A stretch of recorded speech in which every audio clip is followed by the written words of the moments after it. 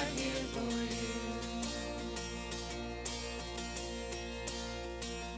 Let your breath come from heaven, fill our hearts with delight. We are here for you. Yes, we are here for you. To you our hearts are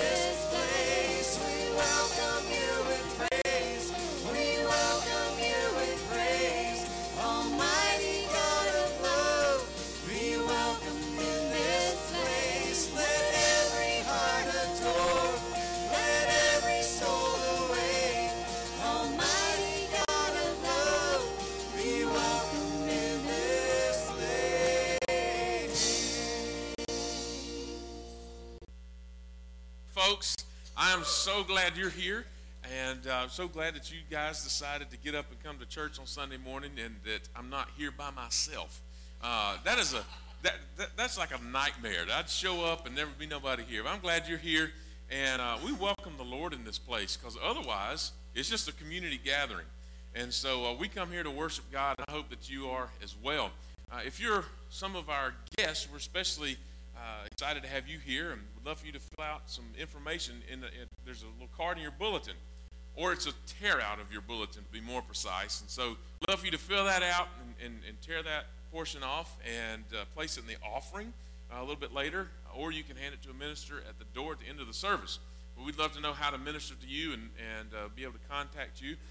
But right now, I want to take this time to greet each other. So find somebody and let them know that you're excited that they're in the house of God this morning.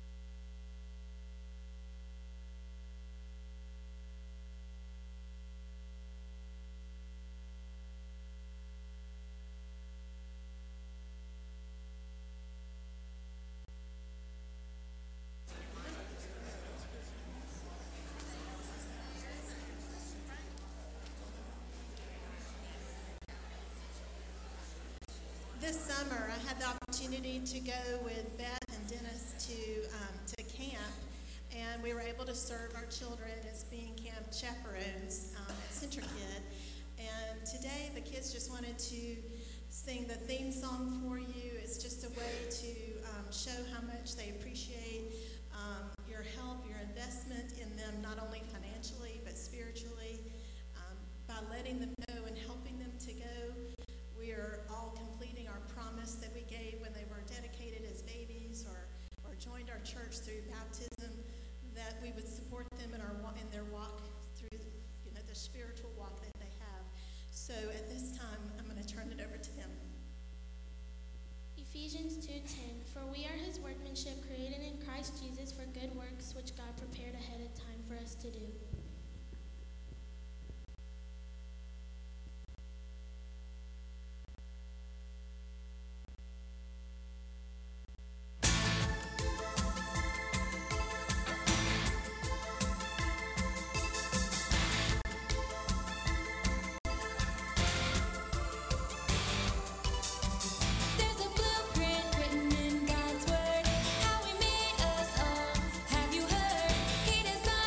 With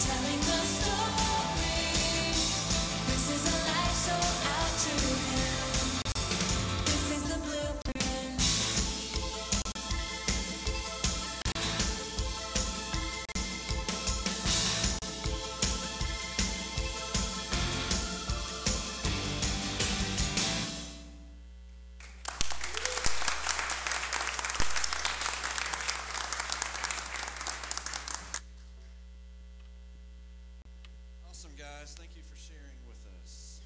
Is it too early for people to sign up to go to volunteer and chaperone next year? Maybe we could do that this morning. So it's not too early, it sounds like.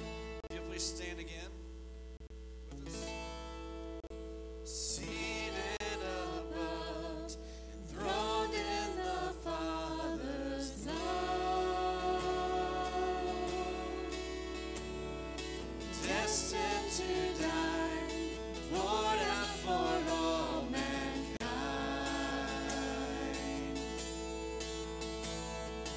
God's only Son, perfect and spotless one. He never sinned, suffered as if he did. All authority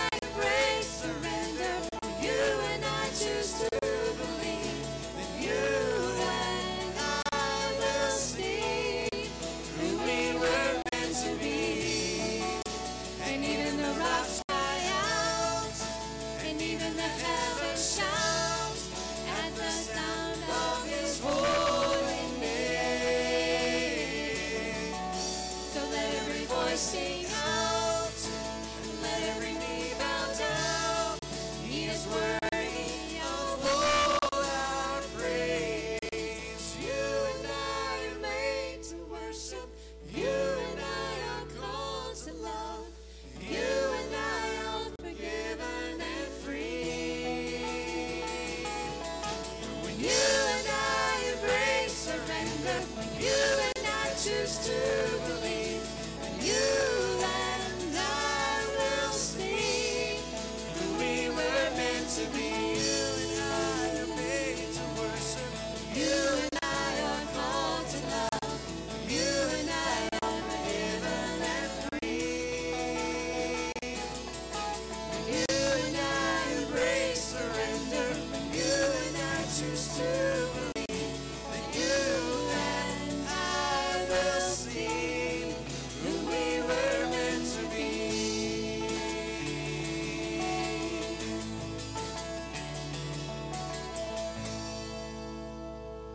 Thank you, baby.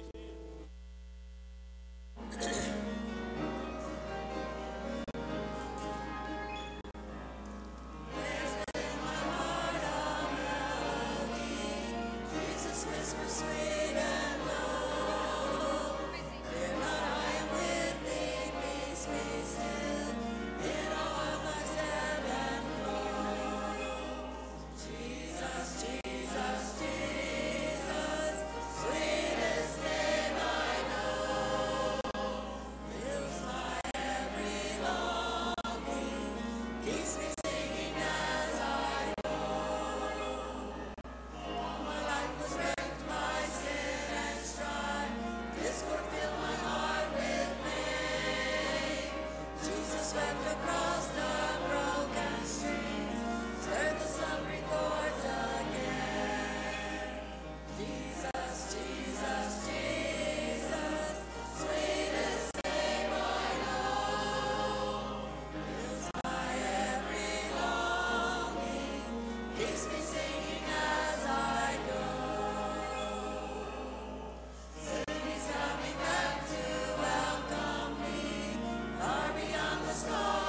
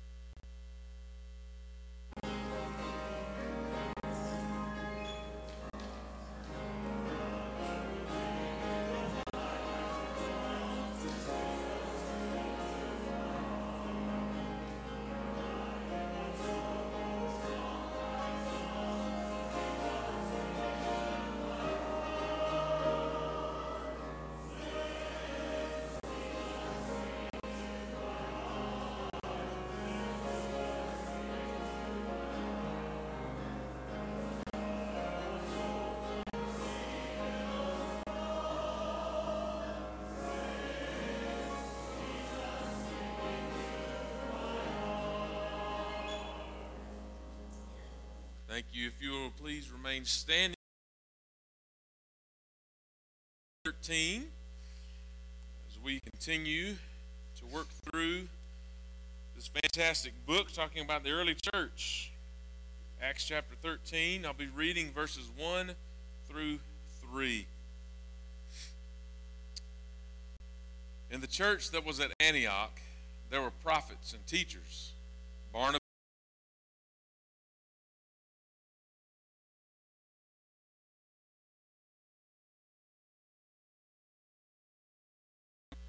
as they were ministering to the Lord and fasting, the Holy Spirit said, "Set apart for me Barnabas and Saul for the work I have called them to." Then after they had fasted, prayed, and laid hands on them, they sent them off. Father, thank you for your word. I pray that you teach us this morning and all the instruction that comes from your word. Father, give me a word to say. Give us open ears and open hearts to hear from you. So in Jesus' name I pray. Amen. You may be seated. So as we have been in the book of Acts now since Easter, really, we moved on into the book of Acts just a couple weeks after Easter, and we've considered what the early church was doing as Jesus left, as he ascended to sit at the right hand of the Father, and the Holy Spirit came down 10 days later on the day of Pentecost, and the church began to grow, and it really began to blossom there in Jerusalem. And we see the fulfillment of Acts 1:8 as Jesus says, "You will be witnesses for me." After the Holy Spirit comes upon you, you'll be my witnesses in Jerusalem, Judea, Samaria, to the ends of the earth. And we've seen that. We've seen the witnesses in Jerusalem. We've seen witnesses in Judea and Samaria. And we've begun to see now as the apostles and not just the apostles, but church members themselves have taken the gospel to other parts of the earth. And we've got this great church now in Antioch, this great church that's been established here in Antioch as Peter and Paul have Barnabas and Paul have taught in the church, and Peter has taken part in a lot of this as well. And so we're really beginning to see Acts 1:8 come to fulfillment. But what takes place now in the book of Acts is there's a little bit of a transition. So for a long time we've been talking about the apostles, and up to chapter 13 we've talked an awful lot about Peter and John, and we've talked about this man named Saul or Paul, and we talked a little bit about Barnabas. But what we see now is really moving from those original apostles and the church in Jerusalem to the rest of the book is really dedicated to the church going out on mission, going away from their home base, being sent out from Jerusalem, being sent out from Antioch, and really taking the mission to all of the known world at that time across the Mediterranean.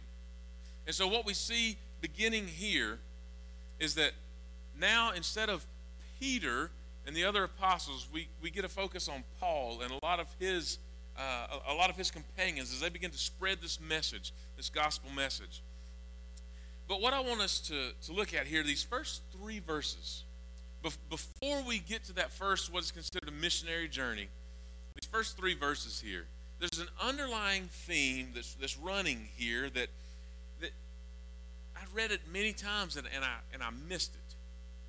But there's an underlying theme here that deals with an early church heresy, something that the early church had to fight against really for a couple of hundred years in the early church, and that is Gnosticism. Gnosticism, it's one of those words like gnat. It begins with a G, or gnashing of teeth. But anyway, Gnosticism.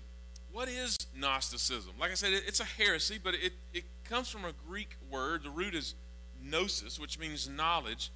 And believers or followers of Gnosticism, they really considered matter to be evil, or things you could touch, things in the physical world as evil. And so the highest ascent, or to reach salvation, you would pull away from everything that was physical, and you would ascent to knowledge. And so the more knowledgeable you were, the more spiritual you were, the greater sense of salvation you could obtain. And so they separated that. And so some of those results would be that Gnostics rejected the humanity of Jesus. That's a very foundational teaching. If Jesus was not human, then he wasn't really born in Bethlehem. He wasn't really crucified and died a death if he wasn't human. Jesus was fully human. He was also fully God. It's a mystery that we can't really fully understand. We just accept it. He's fully God and fully man. Jesus did come in human form. And so a Gnostic would have to reject that, because for God to be in human form would taint God in some way, would make him less of a God, because he's now as a part of the material world. And what this line of thought really leads us into two divergent lifestyles. And so if you are a Gnostic, you might lean one way or the other. And one of those lifestyles is to reject all pleasure. It's to really live a life of virtual asceticism. In other words, anything that's pleasurable you reject, because if it's pleasurable to the body, that can be anything from grandma's good pound cake to whatever. Anything that's pleasurable to the body you reject, because that would be feeding or even worshiping something that's material. And so that's one way of looking at this lifestyle, that you reject all that because you want to assent to knowledge, and that's what is good. The other is to say, you know what? I am a physical being. I live in a physical world, and so I might as well just embrace it as it is. And there's unrestrained indulgence. That's the other end of Gnosticism. And so you really get these two separate lifestyles that are completely opposite extremes.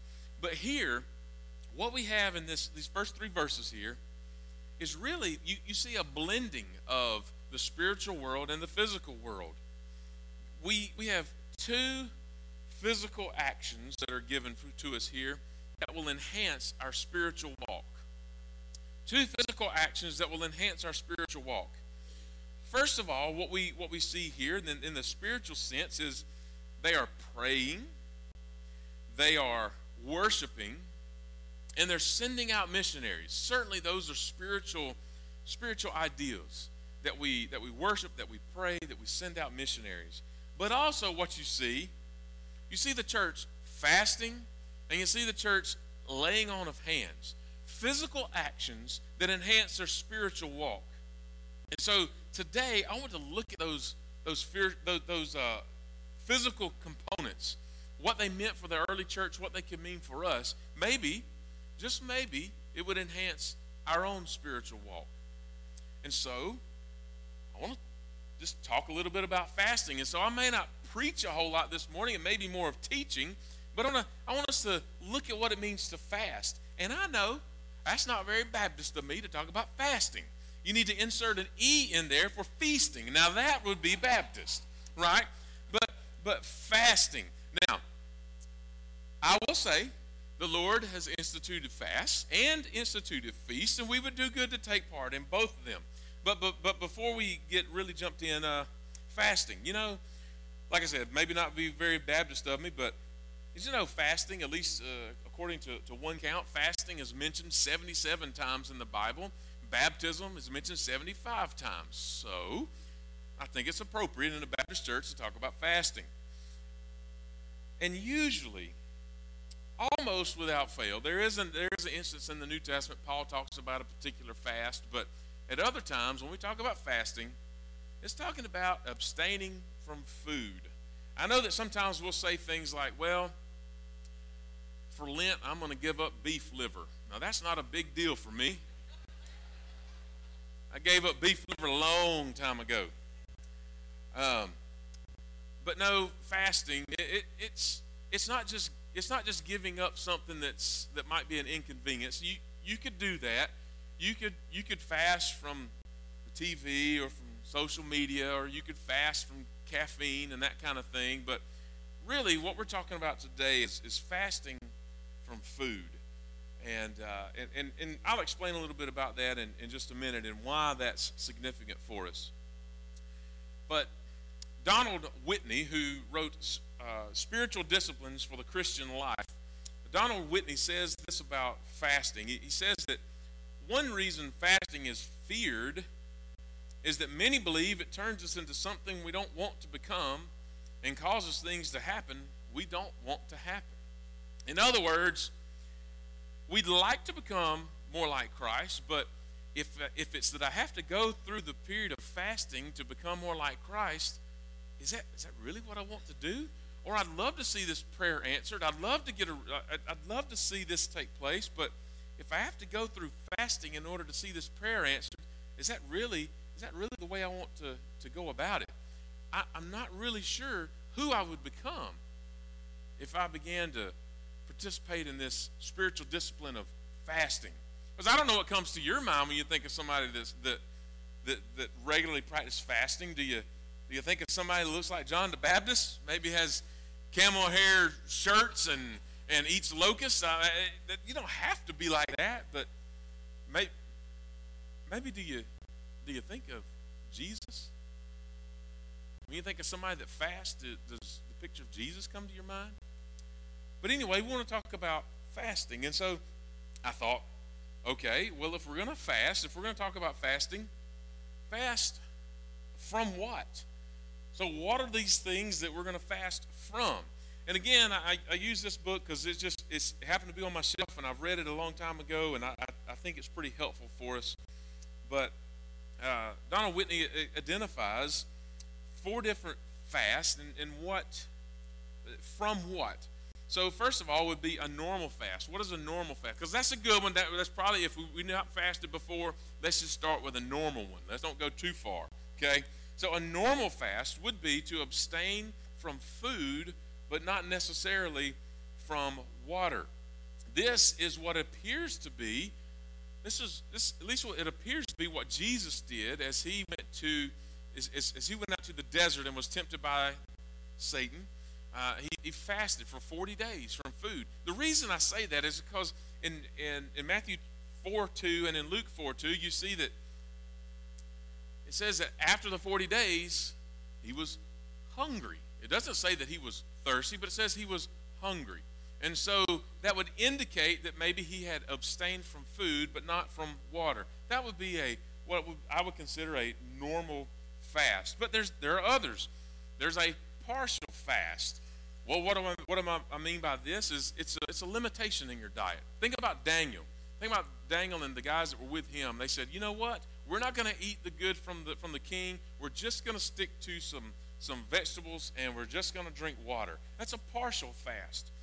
And there's reason for those as well. Now there's an absolute fast. This one, all right. Now we're starting to gear it up a little bit. This is an absolute fast, like Ezra. Ezra 10:6, he talks about there was no food and no liquid at all.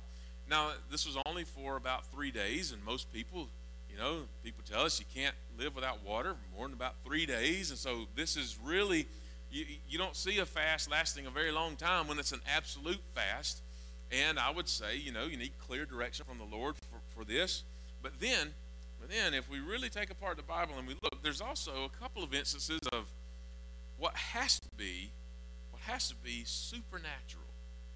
Moses, for 40 days in the book of Deuteronomy, as Moses is on the mountain for 40 days, Deuteronomy chapter 9, it says took neither food nor drink.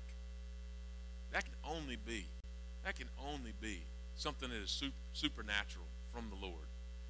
And I would say that you need clear direction on that you feel like the Lord is calling you to a supernatural fast. And so those things can happen. Normal, partial, absolute, and supernatural. So that's what we fast from, but what about the next question? Maybe it's not in your mind, but let me plant it there. Fast with whom? So see, now that question's in your mind.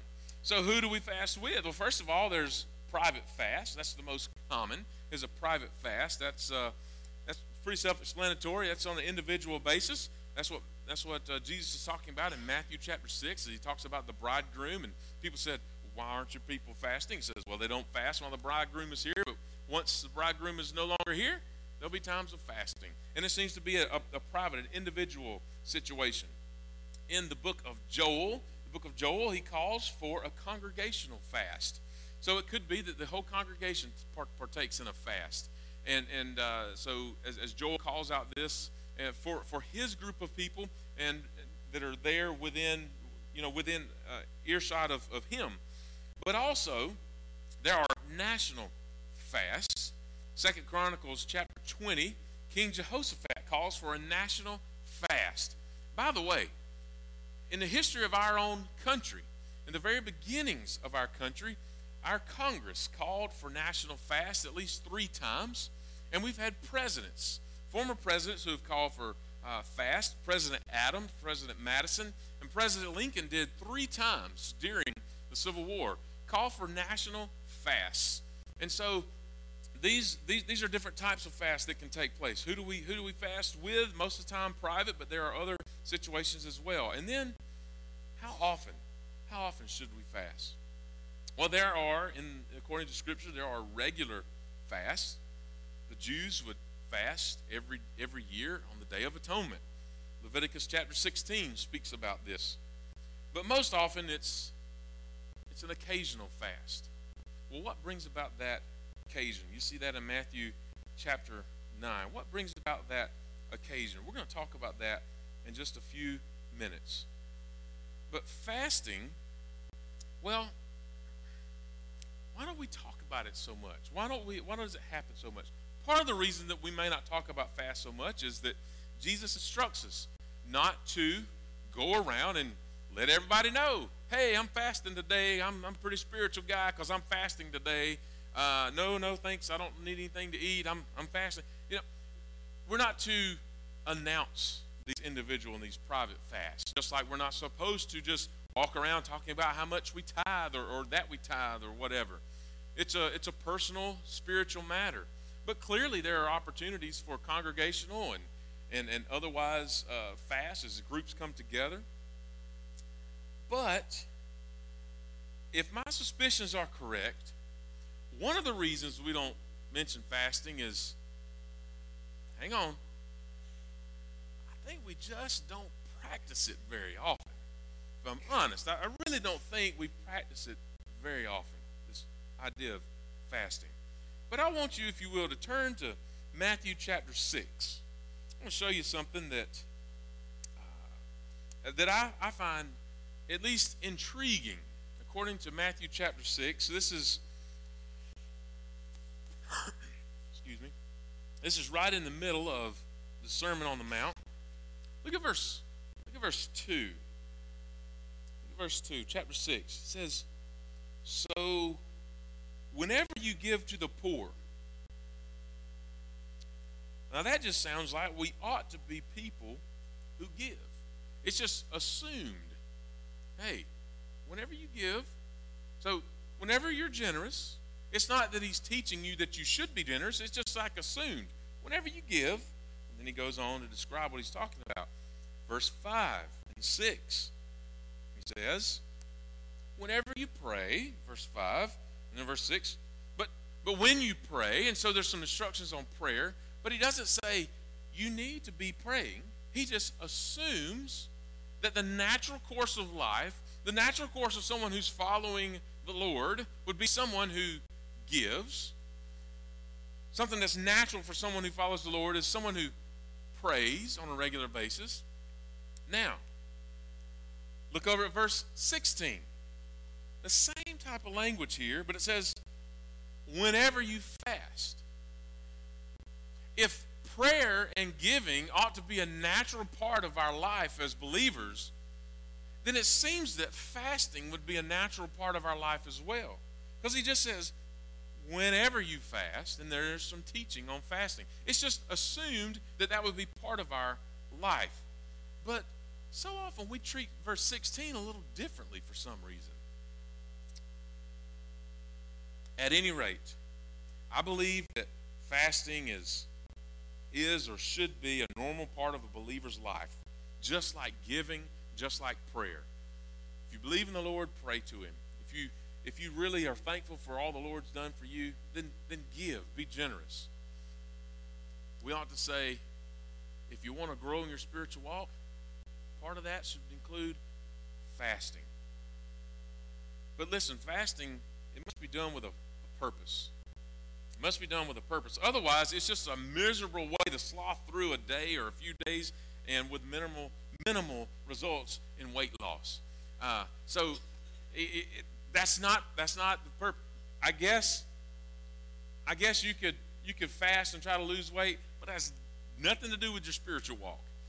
Fasting, it's just kind of a miserable day if it doesn't have a purpose. So what are the purposes of fasting? Why would we fast? Well, again, Donald Whitney helps us, and he identifies 10 different purposes for fasting. You can find these in Scripture. One is to strengthen our prayer life. Strengthen our prayer life to seek God's guidance. Now, I will say, just standing here in front of you, there have been times in my life when I've fasted. I know it doesn't look like that, but again, it wasn't for weight loss. But I have fasted, and I have been seeking God's guidance on something. And so you say, well, how do you know when the fast is over? It's when I have a clear idea of what the Lord's leading me to. And then, you know what I do? Man, I want a pepperoni pizza most of the time. That's what I want. I talked with David about this, and we had the same idea. Pepperoni pizza, that's a good way to end a fast. But it's just those two are the areas when I have fasted that have been looking to something in my prayer life or really seeking God's guidance on something. It's like, God, I just don't have an answer. Don't have an answer. I've been opening up your word. I've been praying. And so just fast. And I tell you what begins to happen. Breakfast, all right, I'm good. I'm not. It's not too bad because I've missed breakfast. That's okay. But about middle of the morning, there's a little grumble in my tummy, and now I think, man, I'm hungry. Can't wait for lunch, and get another little hunger pain. And I'm like, that's because I didn't have breakfast. That's because I'm supposed to be praying. So yeah, lunch is lunch is not on the way. I need to stop and pray about this, and it's a physical reminder that I'm supposed to be seeking the Lord. And so I stop and I pray, and then maybe the time that I would normally use to eat lunch, I spend in prayer. And there's that hunger is still there. At some point, it kind of subsides a little bit, but it comes back, and evening rolls around, and all day long, I've just been hungry. Physically, I've been hungry. But spiritually, I've been hungry because I'm seeking the Lord's guidance in something. And there's something significant about abstaining from food. I've never done this absolute fast where I've dropped off all liquids and everything, either just me personally. But just in my own life, these are some of the things that I've done. And I seek the Lord's guidance in that. And it's been very helpful. But let's move on. There are other ways. There are other purposes of fasting. Maybe to express grief. We see that in Scripture.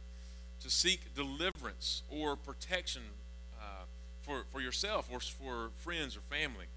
To express repentance and return to God.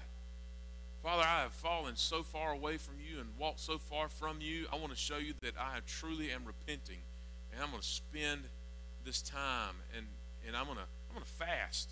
I'm going to abstain from food because, Lord, I love you so much, and I need you, and I repent from my sinful ways. Return to you. Or perhaps to humble oneself before God. Or, number 7, to express concern for the work of God. I think this is what we see here in chapter 13. The church is fasting, and they lay on of hands as they send out missionaries. To minister to the needs of others. To overcome temptation and dedicate yourself to God. Father, there's a sin that's a part of my life that is so strong, it has a stronghold in my life, and I need to have that removed. I need to overcome this temptation. And so to show you that I'm serious about this, I'm gonna fast. You're not gaining any merit. You're not gaining salvation. This is not a way to receive a greater deal of grace or anything, but it's a posture of humble submission to the power of God in your life. And finally, to express love and to worship God. See, fasting must be spiritually motivated and God-centered, so that the thoughts of food return us to the thoughts of God and prayer. My question to you, church, you don't have to answer this, but when's the last time that you fasted? Maybe you've been praying for a long time for something. You've been searching Scripture, and you see some answers there. You're going to worship like you're supposed to, and you're reading your Sunday school lesson, but for whatever reason, it just feels like those prayers are falling on deaf ears. Just wonder, have you fasted? And it's a magic formula. It's not that you say, I'm going to fast and God's going to answer. No, God's still sovereign. He still moves in his own time. But we can't deny that there's something significant that takes place in our spiritual life whenever we fast. But the next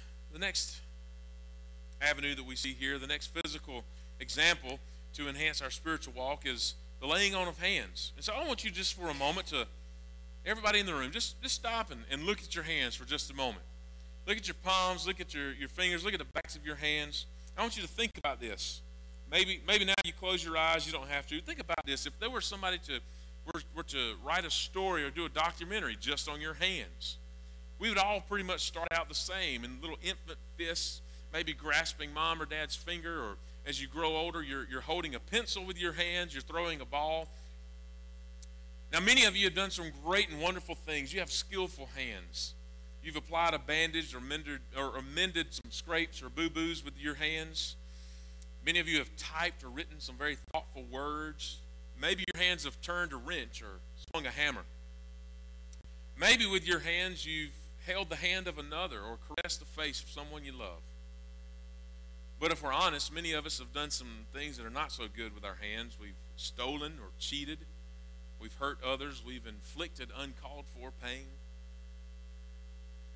You see, there's a lot of power in your hands. There's a lot of power in your hands, and like the tongue, it can be used for blessing or cursing. Your hands can hurt or heal. Your hands can make things, or they can maul things. They can build up or break down. They can support or suppress. They can bless, or they can belittle or beleaguer. Jesus was asked often about his hands.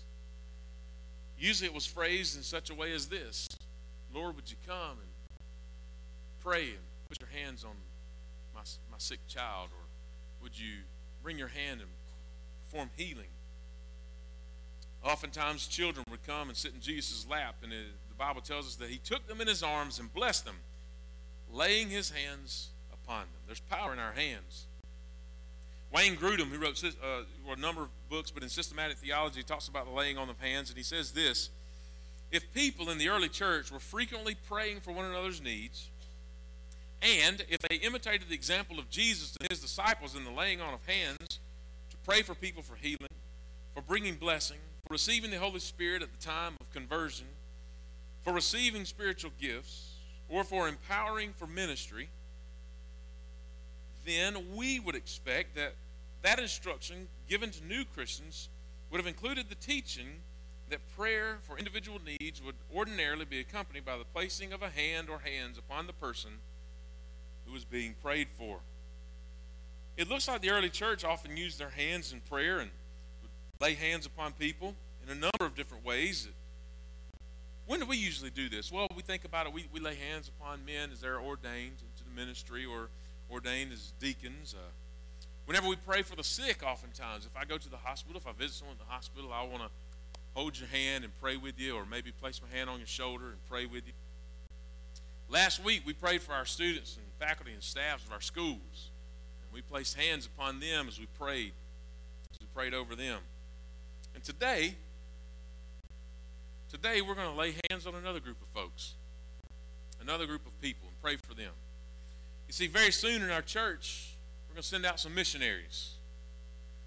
And we can always send more. We have some folks who are going to be missionaries. They're going to be leaving the church walls here pretty soon. They have a chance to share the gospel. And listen, this is pretty intriguing to me. They have a chance to share the gospel. They don't even have to find unfamiliar sleeping accommodations. Their drinking water will be clean. They'll have hot showers. They'll have access to Wi-Fi. There's no language barrier. They don't need a passport or a visa. They don't even need special immunization requirements. And here, listen to this. The church covers their expenses. We're going to send out now. That sounds like a mission trip I could be a part of. Now, I will say there are some negatives here. Hold on. It might cost 2 hours a week, and you might have to use an outhouse or a porta-john. I'm talking about our upward folks. I see them as missionaries. I see them as missionaries. And so I just want to take the opportunity right now. If our upward commissioners are anywhere in here, if you would please stand. Any of our coaches that are here, if you would please stand. Referees, parking attendants, concession stand workers, our announcers, those that stripe the fields, and anybody else that I missed. None of y'all are in here. I ask you to please stand. So please stand up as we see. These are missionaries, folks. These are missionaries because they're going to be sharing the gospel every week with people who we don't really know their spiritual their spiritual condition, or whether they're in a church somewhere or not. And so right now, I want you, as the church, we're going to practice this. Listen, we're going to practice this 2 weeks in a row, laying on of hands. I promise we're not washing feet next week, okay? So if you would, please stand right now and place your hand upon one of these missionaries. And we're going to pray over them because I believe that through the sport of soccer, we can have an impact right here in our own community. Would you pray with me? Father, I want to thank you so much for the vision that was given several years ago to begin a sports program. What looks like a sports program, it's really a missions program. At least that's the way that I see it. There are athletic fields, but Lord, these are mission fields. We have children, we have parents, we have grandparents who come to our church, who come to our property each week, and they have the opportunity to hear the gospel. We have heard and we have seen people who have come to know Christ for the very first time. We've seen salvations through this. We've seen people come to be a part of our church through this organization. And God, right now, I just want to thank you for these men and women, these teenagers who have decided that they're going to dedicate a portion of the next few months to seeing your name be lifted up. And Father, I know that sometimes it can be tiring and sometimes it can be frustrating and sometimes it's not everything that we want it to be. But Father, when we keep in our mind that we're on the mission field and that there is far greater eternal value than whatever is here temporarily, Lord, I just want you to be lifted up. Give them strength, give them grace, give them everything that they need to accomplish your task. Father, we're sending them out as missionaries. Thank you for everyone here who's praying for them. Bless them, strengthen them, give them courage and encouragement. May we go forward in your name. It's in Jesus' powerful, transforming name I pray. Amen. You may be seated.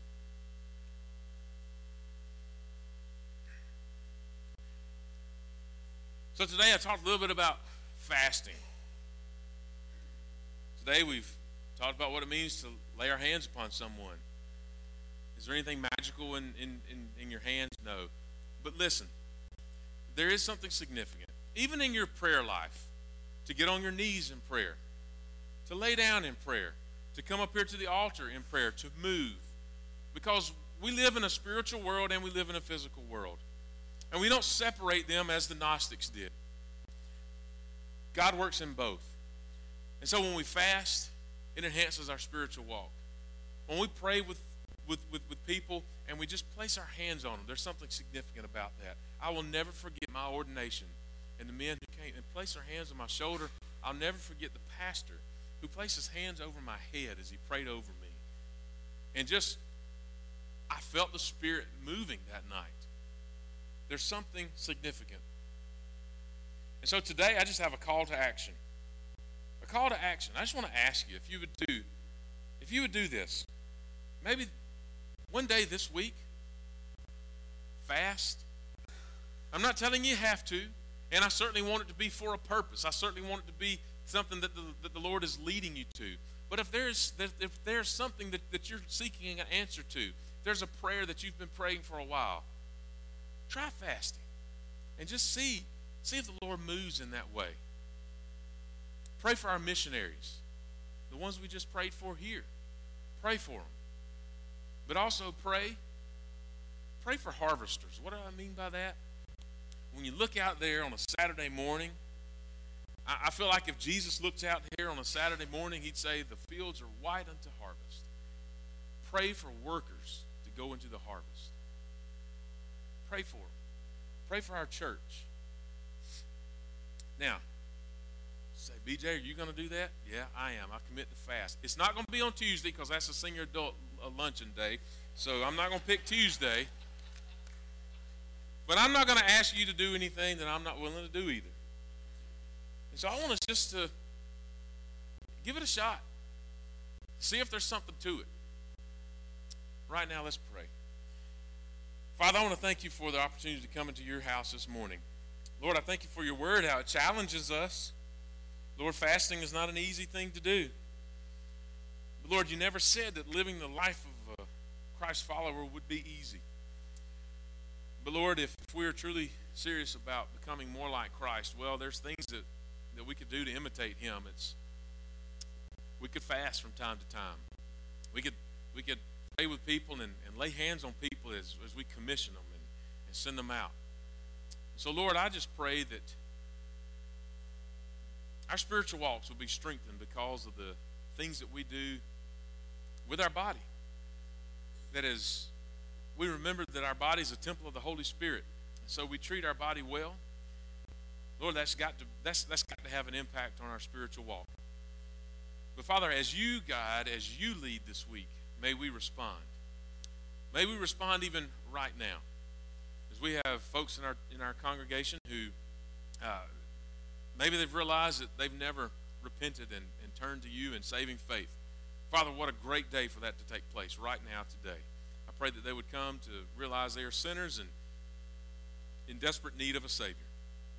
Lord, maybe someone wants to join our church. They can come forward. We can talk about what all that means. We began a new class this morning. They can jump right in with that, and we'd love to have them part of our church if you're calling them here. Father, maybe it's just something else. We need to commit to you. So as you speak, may we listen and respond. It's in Jesus' name I pray. Amen. I want to ask if you would stand, please, and join us as we sing this last song, but spend time in prayer. Spend time with your Creator. And as he leads, as he guides, you respond.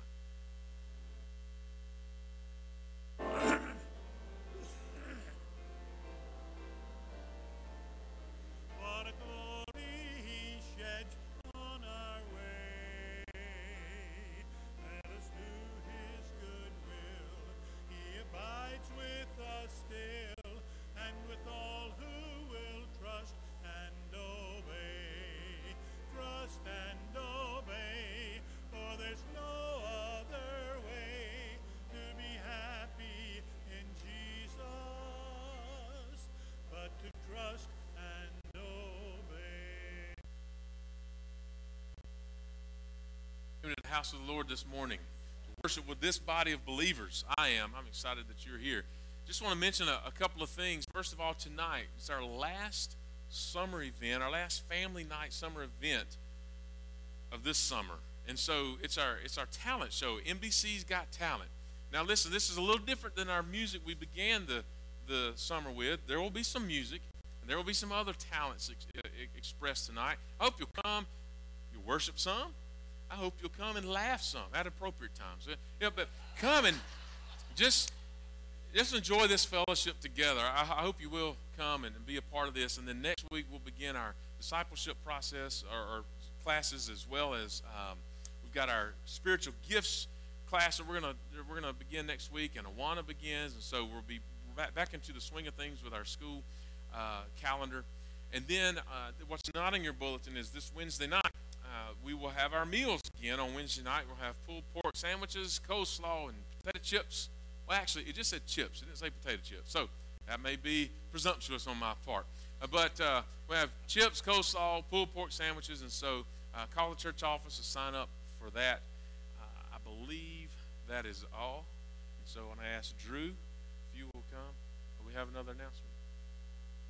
Okay. Drew, if you will come and close us in a word of prayer.